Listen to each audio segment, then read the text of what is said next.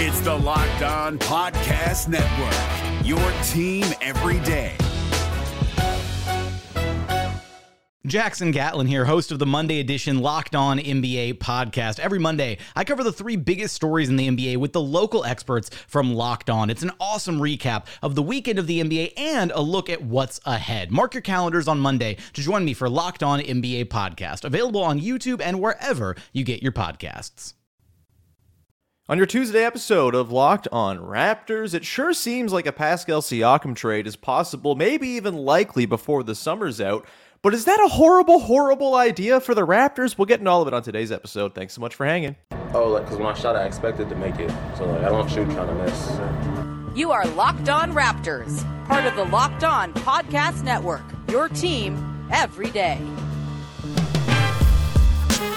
Canada, the NBA title is yours. We're going to the overtime, the Hail Mary 3 by Mo Pete. Get that garbage out of here.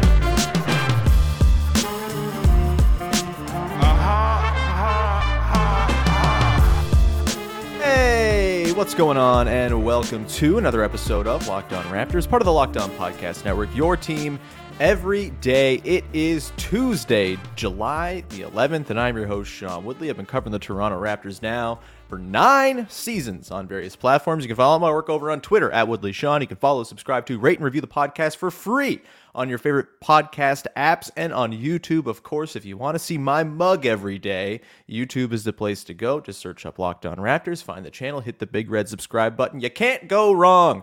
Also, you can't go wrong by joining the Locked On Raptors Discord server. The link is in the description of the podcast, whether you're listening on audio, watching on video. It's right there. Come hang out. We got a great little community building around the show. Lots of great conversation, lots of good spiraling at this time of year, and of course yesterday, a whole lot of Pascal Siakam talk after the latest reporting from Mark Stein, Michael Grange, which we will dig into on today's show. We're also going to take a look at Atlanta and Indiana as potential trade partners for the Raptors when it comes to Pascal Siakam. And I think I'm just going to lay out the case for why I actually think they should be extending Siakam over trading him at this point. But let's start off just by getting the lay of the land, shall we? Let's just dive on into it because there's a lot to sift through. Yesterday, Mark Stein had a report in his lovely newsletter over on Substack, and frankly, I'd been a little bit sort of cool on the idea of Siakam getting moved being possible or being something the Raptors were going to do because we hadn't really heard a lot of the scuttlebutt from the national insiders. Yeah, there was the Grange piece last week. I think it kind of got brought up in passing on a recent Low Post podcast as well by Zach Lowe. But it didn't feel like there was any hard reporting out there suggesting that there is, in fact, a Pascal Siakam trade in the works. And, there's lots of reasons why the Raptors should maybe not look into trading Pascal Siakam. We'll get to those throughout today's show. But I also get why they've reached this point. It sucks that they've reached this point, but I kind of understand it. Let's get into the Mark Stein report first, shall we? Yesterday in his newsletter, Stein reporting on sort of the likely stars to get traded in the next little while and sort of talked about it through the lens of James Harden and Damian Lillard and said, there's a third guy you got to consider, and that person is Pascal Siakam. Quote, yet it is increasingly conceivable that Toronto's Pascal Siakam could be moved before one or both of Lillard or Harden, given that Siakam trade chatter has begun bubbling at an increased rate. He mentions Indiana and Atlanta as potential targets or teams that have Siakam as a target for them, and then goes on to say it has nonetheless become clear since I landed in Vegas, in brackets, on a matter that I had been struggling to get a firm read on from afar, that the Raptors are indeed far more prepared to surrender Siakam than initially realized. So we're really here, huh? It's a pretty grim scene, the way the last couple of years now have transpired here for the Raptors. And look, I don't think any one move over the last couple of years you look at and say, that's a disaster move by the Raptors. What a nightmare that they did that thing. This is the reason Pascal Siakam now is potentially on the trade block. But it is just a lot of little micro cuts just kind of coming together to form one big wound now in the Raptors. And look, it's tough, right? Like, you go through the moves. The move for Thad Young at the deadline. Yeah, it wasn't perfect. Yeah, they might have lost that trade pending the outcome of Christian Coloco's career, which, mind you, is 1 year old and has plenty of runway here. Thad Young brought his presence, his adultness, and all that stuff. There were arguments for the trade. There were detractors at the time. That's fine. It's not the kind of trade that derails your franchise. It's just a small miss. But again, a lot of small misses can add up. Sitting tight last summer, at the time, totally defensible, right? You bring in Otto Porter Jr., you think, hey, there's some shooting, there's some adult sort of presence to bring into the mix. This is the guy for us. You don't account for him playing 8 games because his toe falls off. And you're left with a pretty barren bench and lack of shooting, no space, lack of maturity in the room, all that stuff. And, the sitting tight and hoping for internal development to be the thing that really fills in your gaps, the development didn't happen. These things aren't linear. At the time, it felt defensible to stand pat. Obviously, in hindsight, would have been nice if they went and got a center last summer, for example, as opposed to waiting to the deadline. You get to the deadline and you trade for Jakob Poeltl, and it's a net win. I don't care what you say. Trading a first-round pick that is not going to be a top 6 pick because it's protected, along with a couple seconds, and offloading the not very good contract of Kem Birch, which is another sort of micro mistake we can point to as well. But having all that happen and trading for Jakob Poeltl and then re-signing him for 4 years, that's a win. You get Jakob Poeltl on your team for 4 years. That is going to outstrip the value likely of whatever that pick that you're going to have or would have had will be. I think it's a perfectly fine move in a vacuum. But then you throw in the Fred VanVleet free agency, Gary Trent Jr. being a free agent until he opted in, which may have made it harder for them to actually retain Fred when the Rockets went crazy and offered that massive deal. Maybe they wouldn't have matched that deal anyway, but certainly couldn't with Gary on the books. But you go into the offseason with Fred as a pending UFA, and you just make it so difficult for yourself, right? It's like, I don't think the process of not trading Fred at the deadline was bad because the offers out there were bad. And the upside of keeping Fred VanVleet as opposed to getting Grayson Allen and some, heavily protected future pick from the Bucks or Luke Kennard and Brandon Boston Jr. from the Clippers, the upside of keeping Fred was higher than any of those returns are going to bring you. And so I thought it was a worthwhile gamble, again, on its own. But when you start piling all these little gambles onto one another, the degree of difficulty just gets too hard, and then you're prone to the Houston Rockets coming in and dropping a Godfather offer on Fred and kind of throwing your roster into a state of misshapen mess. And it's just all of this now has led to the point, this potential endpoint of all of those perfectly defensible decisions at the time, now potentially leading you to having to trade one of the best players in your franchise's history, a 2-time All-NBA guy who wants to be on your team, by all accounts, wants to be in Toronto, and now there's a very sensible argument to be made, whether I agree with it or not, we'll get into, but there's a sensible argument to be made that now is the time to rip off the Band-Aid and just trade Pascal Siakam. And if all those little micro decisions along the way lead you to the conclusion of, we got to trade our best player, there's no other choice, then you probably made a mistake somewhere along the line and you've screwed up. And it's a really disappointing spot, pretty embarrassing, honestly, for the franchise to find themselves staring down the barrel of a Pascal trade. And there are ways in which this Scottie Pascal thing could work, too. It has worked. It literally has worked. They won 48 games and steamrolled through the rest of the league in the back part of 21-22 with Scottie and Pascal as their 2 best players driving the bus for that team. It can work. The problem is now the roster makes so little sense around them. You have a non-shooting big next to 2 non-shooting forwards. I love Jakob Poeltl, but the fit there is hard. It would be easier to make work if you had lots of shooting in your backcourt, but Fred VanVleet's gone, and you replaced him with Dennis Schroeder, who does not shoot. It's just, now you're at the point where the roster is so imbalanced, so lacking of, very necessary skills, that unless you can find a way to go find some guard to add to the mix to tie this whole thing together and give it a real shot of succeeding, you're at the point where it might just be the right time to move on from Pascal to get what you can now before you risk him leaving in the offseason. Of course, there's the other thing you can do, which is just extend Pascal, which we'll get into later in the show, and why I think that's actually what they should just be doing here, and don't overcomplicate matters.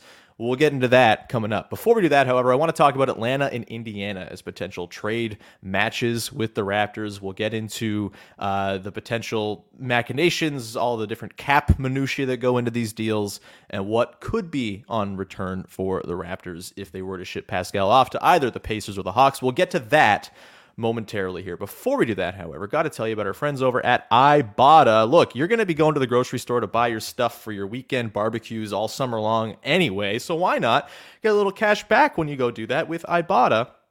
Ibotta gives you cash back on hundreds of grocery items, from produce to personal care to pantry goods, so you can make sure you're beating inflation no matter what you're purchasing. Either link your loyalty account or upload your receipt after you shop and get your cash back. It's that easy. The average Ibotta user earns $120 per year and can cover the cost of an entire grocery trip, or you can buy yourself a little something for yourself on the side with that extra $120. Other apps give you points that don't amount to much. With Ibotta, you get real cash back that you can cash out to your bank account, PayPal, or even gift cards. You can earn cash back on hundreds of online brands and retailers as well when you start with Ibotta, including Lowe's, Macy's, Sephora, Best Buy, and more. Right now, Ibotta is offering our listeners $5 just for trying Ibotta by using the code LOCKED, LOCKED. When you register, just go to the App Store or Google Play Store and download the free Ibotta app and use the code LOCKED. That's Ibotta, IBOTTA, in the Google Play or App Store. Use the code LOCKED. This is Jake from Locked On. Locked On has teamed up with State Farm to spotlight some of the greatest supporting players in NBA history. After beating the Heat led by LeBron James and Dwayne Wade in 2011, Dirk Nowitzki won an NBA title and proved himself to be one of the greatest basketball players of all time. But there was one player in the starting lineup for the last 3 games of the finals that helped support Dirk all the way to a championship: JJ Barea. Led by JJ and Jason Terry, the Mavs' second unit proved to be the strength throughout the playoffs, where they led the NBA in bench scoring. But for games 4, 5, and 6 in the NBA Finals, Mavs coach Rick Carlisle inserted Barea into the starting 5 to help the Mavs space the floor and put more playmaking around Dirk. JJ Barea had a knack for running the pick and roll with Dirk that helped the Mavs score more efficiently on their run to a title. Dirk Nowitzki couldn't score the way he did if he didn't have much needed support from someone like JJ Barea. Sometimes you and I need that kind of support too. Think of State Farm like a pivotal team player. When you need help protecting the things that matter most, remember the jingle and just say, like a good neighbor, State Farm is there. All right, let's dive in now to the potential. Maybe that's a good phrase for it, because they're not exactly great. They all stink like pee. The potential returns here for Pascal. That's not entirely fair. There are some good potential deals out there that could help the Raptors quite a bit. But the thing here for me is, if you're trading Pascal, it has to be for a deal that better sets up a roster around Scottie Barnes and brings in players who can actually play with Scottie Barnes like right now. You can't be waiting around on draft picks to convey 1, 2, 3, 4 years down the line when you have Scottie Barnes going into year 3. And if the whole idea is to pivot young, you should be doing it with the express intent of helping Scottie Barnes succeed and putting a real team around him now. And so you have to get players who can play now, I think, if you're going to be making a deal like this, whether it's a combination of veterans and young guys who can play right now, or just young guys, whatever it might be.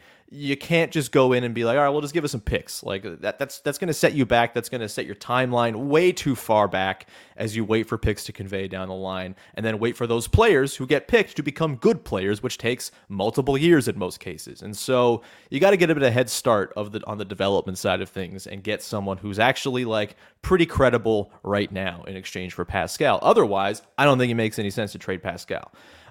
So what do these teams really have on offer? Let's start with the Atlanta Hawks. Of course, DeJounte Murray's out now. He just signed an extension. You would assume he wants to be in Atlanta. Atlanta wants him to be in Atlanta. That's not going to happen anymore. That was the very easy trade to put together.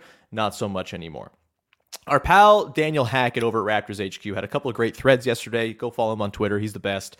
Kind of detailing the financials and the particulars of what these deals could look like. With Atlanta, Bogdan Bogdanovic, would love to have him on the Raptors. What just like a beautiful addition of ball handling and shooting he would be. But of course, he just signed an extension as well, and he's not even tradable until September after that extension, per our guy Hackett. And so Hackett kind of outlined it's going to be DeAndre Hunter probably as the big salary piece coming back. Fine, whatever. He's hurt a lot. He's not perfect. He doesn't really know how to pass. But there's some 3-and-D upside there. He's only 25, and on his deal, he's going to make like $20 million. He signed up for the next few years. That's actually probably going to age decently well with the cap going up as tremendously as it's going to in the coming years.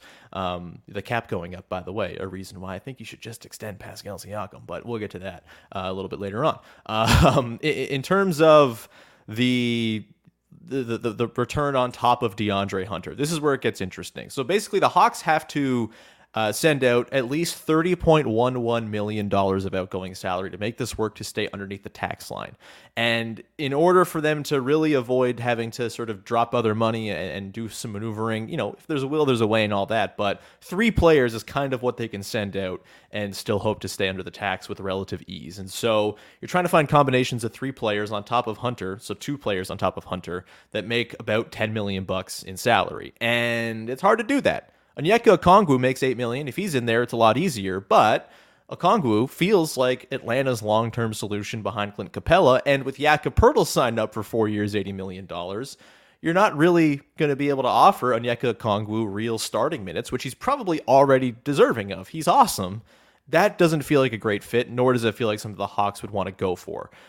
So that's a challenge. You then come into the Kobe Buffkin, AJ Griffin, and Jalen Johnson trio of prospects. And look, if you can get 2 of those 3 guys in a Pascal deal, I think you're in a pretty good spot. And frankly, I think AJ Griffin is kind of the guy. If you can get AJ Griffin and the 3-point shooting he brings, the way he'd pair with Scotty Barnes, I think that's awesome. I also, anyone who's a listener of this show, everydayers will know, I'm a Kobe Buffkin sicko. I'm a little Buffkin boy. I would be perfectly happy if the Raptors could find a way to get Kobe Buffkin on the team too, on account of he can dribble, which no one else on the team really can right now.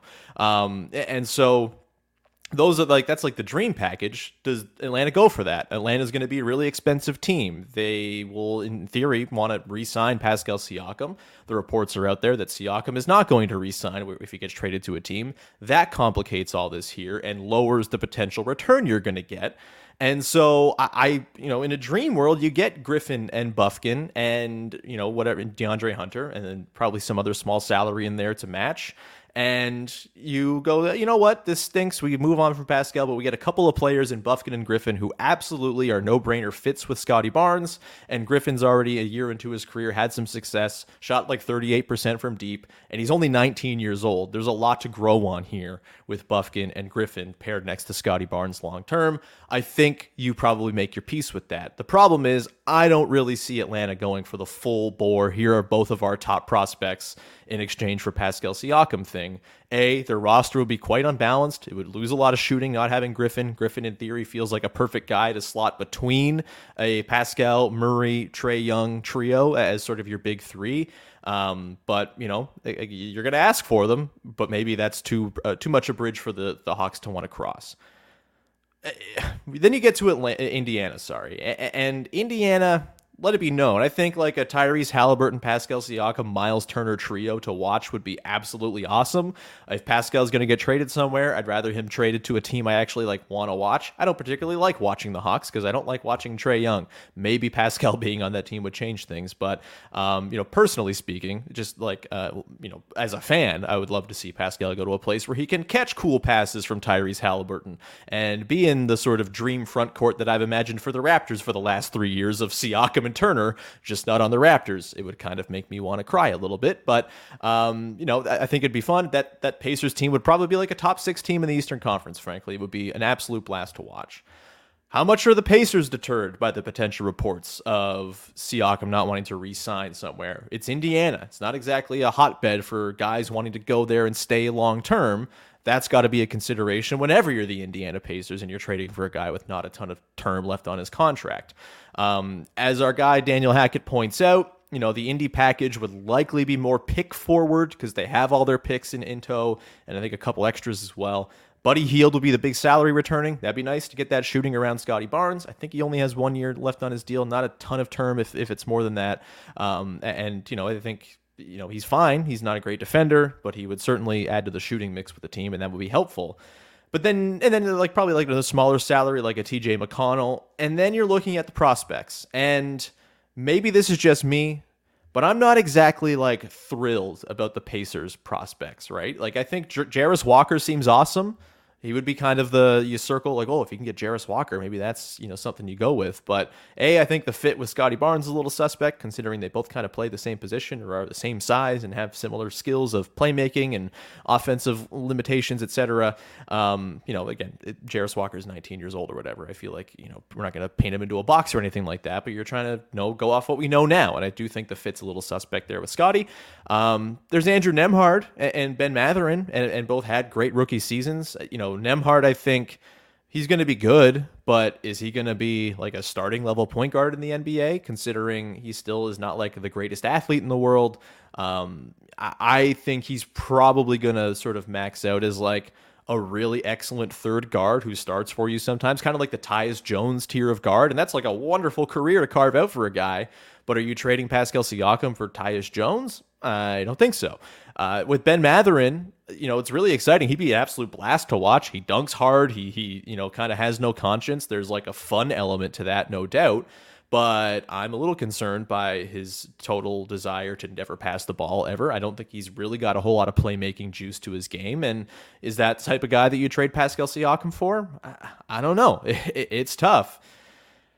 Maybe some other team gets in the race. Maybe there's a bidding war. Maybe, the Raptors look around and there's like, a whole bunch of teams kind of all of a sudden coming out of the woodwork and it's like, all right, let's go. Pascal time. Let's do it. But I am having a hard time seeing like an excellent trade coming together here. And it's because Pascal only has the 1 year left. And I completely understand why the Hawks or the Pacers wouldn't want to pay full freight for a guy they might lose in a year, as teams that probably aren't in championship contention, cycles themselves anyway. And so it's hard. And ultimately to me, because of the sort of artificial depression of Siakam's trade value by this 1 year remaining on his deal, there's a solution here that is just the easiest one, and I think makes the most sense. We'll get to that coming up in just a second. Before we do that, however, just a reminder, go check out Locked On Leafs, wherever you get your podcasts, as the Buds are continuing to be on trade watch. Will they trade William Nylander?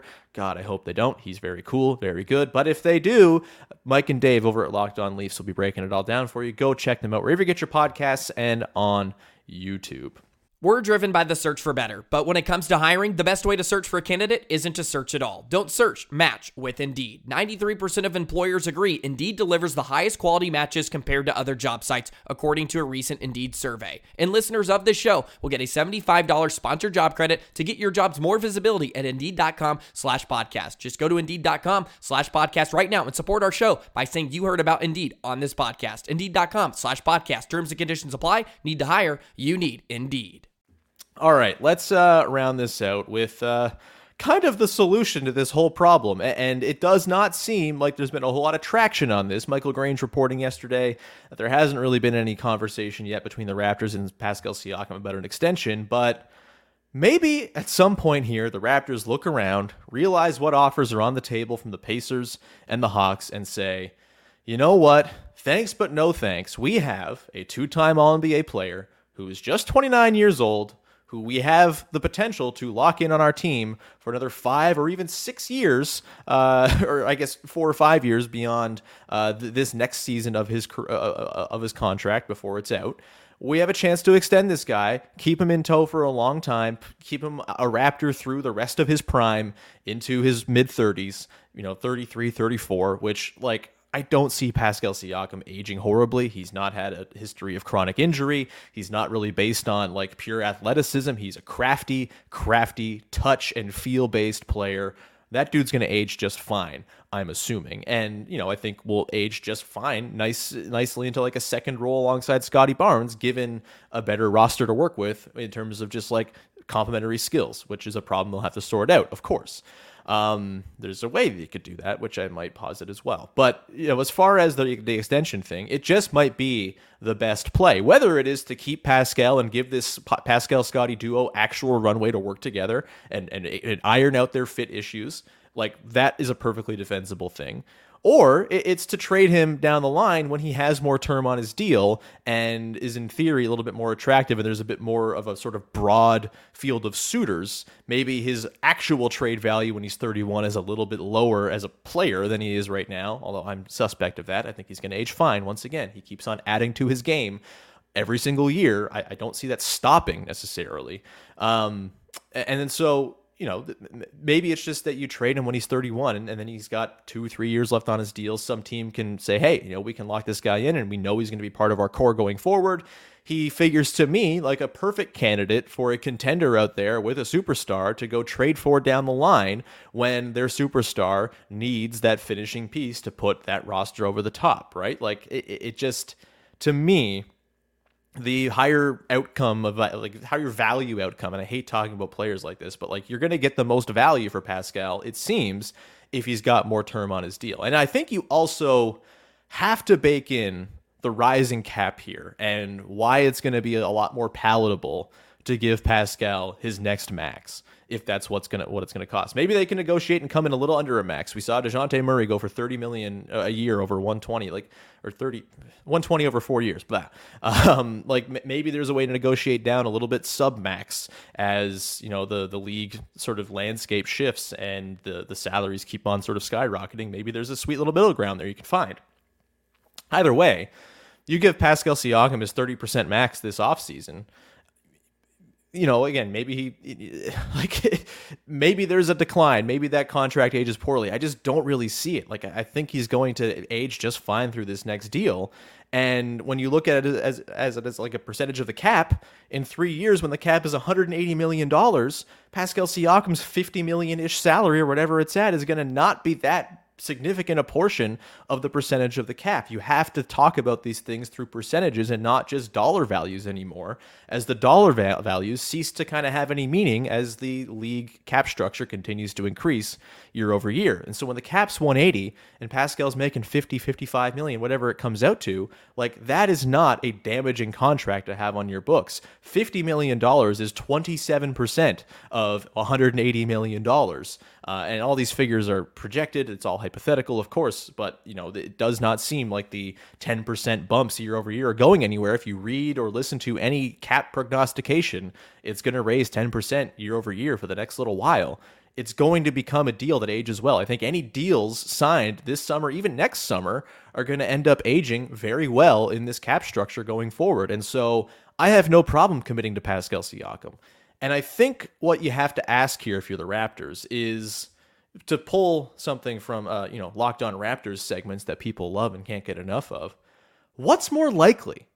Pascal Siakam, who has already made 2 All-NBA teams, who has had stretches where he's looked like a top 10 player in basketball. The way he started last year was unbelievable. We've seen the peaks of Siakam's game.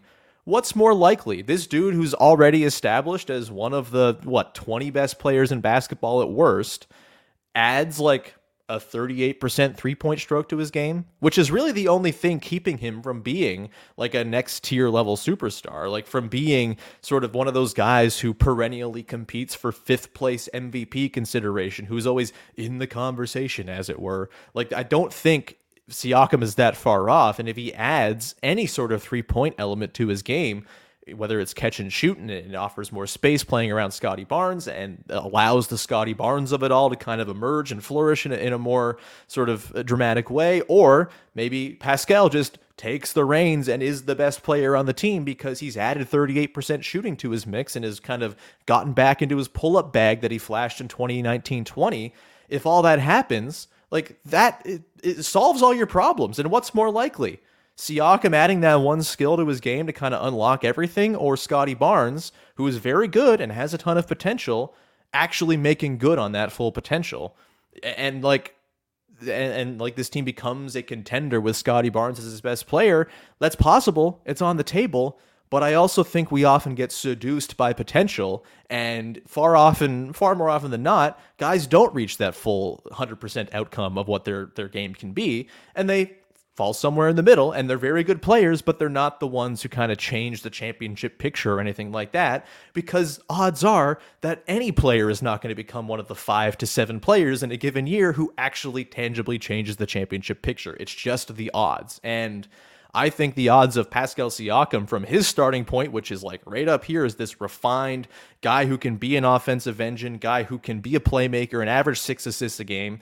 The jump from where he is to that next tier of like top 10-ish player is a significantly easier jump to make for Scotty Barnes, who's down here and is a 21-year-old and has a lot of good stuff to his game, but a lot of flaws to work out as well.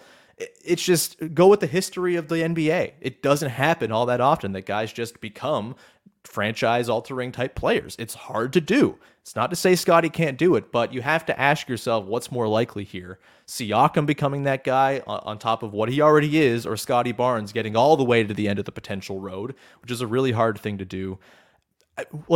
To me, the duo can work. You have to have a better fitting roster around them, and they don't have that right now. But to me, if you extend Siakam, you give yourself at least a year or two here to figure out on the fly, okay, how do we best assemble this roster around a Scotty and Pascal duo, which again, has worked in the past. And if you can find a way to better assemble a roster around them, then I think it's worth the sort of locking in of Siakam and having him on your team for a long time. Again, he, by all accounts, wants to be here. That should not count for nothing. Like, this is the Toronto Raptors we're talking about. This is not a thing that stars have often said about Toronto. DeMar said it a lot. Kyle stayed a few times. That was awesome. Pascal Siakam has a chance to do the same thing, and it might be that the Raptors are staring down the barrel of trading him, which I think would be kind of the full, the last nail in this last couple of years has been a total failure for the Raptors front office. It would be bad. I just think if you're trading Pascal for 75 cents on the dollar right now, that's just such a bad way for this whole thing to end. And maybe, again, there's value of just pivoting to Young and having Scotty be your guy, but there's a lot of pain involved in that, and the pain might not dissipate as you go forward either. There's no guarantees here. And Pascal Siakam is a guarantee. We know that he is excellent. We know that he's a borderline All-NBA player any given year, and I think it makes more sense right now, given what's out there, to just extend him and just do the thing. And if they don't, then it just feels like a massive mismanagement of the best player on their team. All of your moves leading to you trading your best player is a bad thing. It can't. It's just like, yeah, we got this guy. Oh, then damn it, we forgot about our best player, I guess we got to trade him now. That's just bad, embarrassing sort of Nerf ball management. And I'm hopeful that it doesn't happen like this. But if the end result of this summer is Pascal Siakam is no longer on the team and he's been traded for a package that's merely fine, I just think that has to go down as the biggest failure that this front office has overseen over its time in charge. And it's just, yeah, man, I don't know. It's got me bummed out. It sucks that it's reached this point. It really has. Think about all the hope of a year ago and where things were. And for all of it now to kind of be very much up in the air, I simply just hope this Siakam thing isn't hanging over our heads for the next month or two. I would like to see it resolved sometime soon here, if possible. I don't think you want that as a franchise hanging over you when you're trying to revamp the vibes of the squad. If you have your best player in limbo for the next 2 months, that doesn't feel ideal. I hope there's a resolution here. And frankly, I hope the resolution is they offer Pascal Siakam the full extension that he's able to get. He signs it, and then they figure it out down the line, knowing that they have Pascal Siakam on their roster. Trading Pascal Siakam, I wouldn't do it lightly if I'm the Toronto Raptors. We're going to leave it there. Thank you so much for tuning in. Thank you for supporting the show. Again, we'll obviously keep up on this. I was going to do guard targets today, but the Mark Stein reporting kind of intervened. So we'll talk guard targets tomorrow on the show and sort of look around at Man, I'm going to do some real Emmanuel Quickley propaganda on the show tomorrow. I'm very excited for that. Thank you so much, of course, for supporting the show, subscribing, rating, reviewing, all that good stuff. Join the Discord. Link is in the description. Would love to see you in there. And we'll be back again on Wednesday with another episode of Locked On Raptors. Thanks so much. Bye-bye.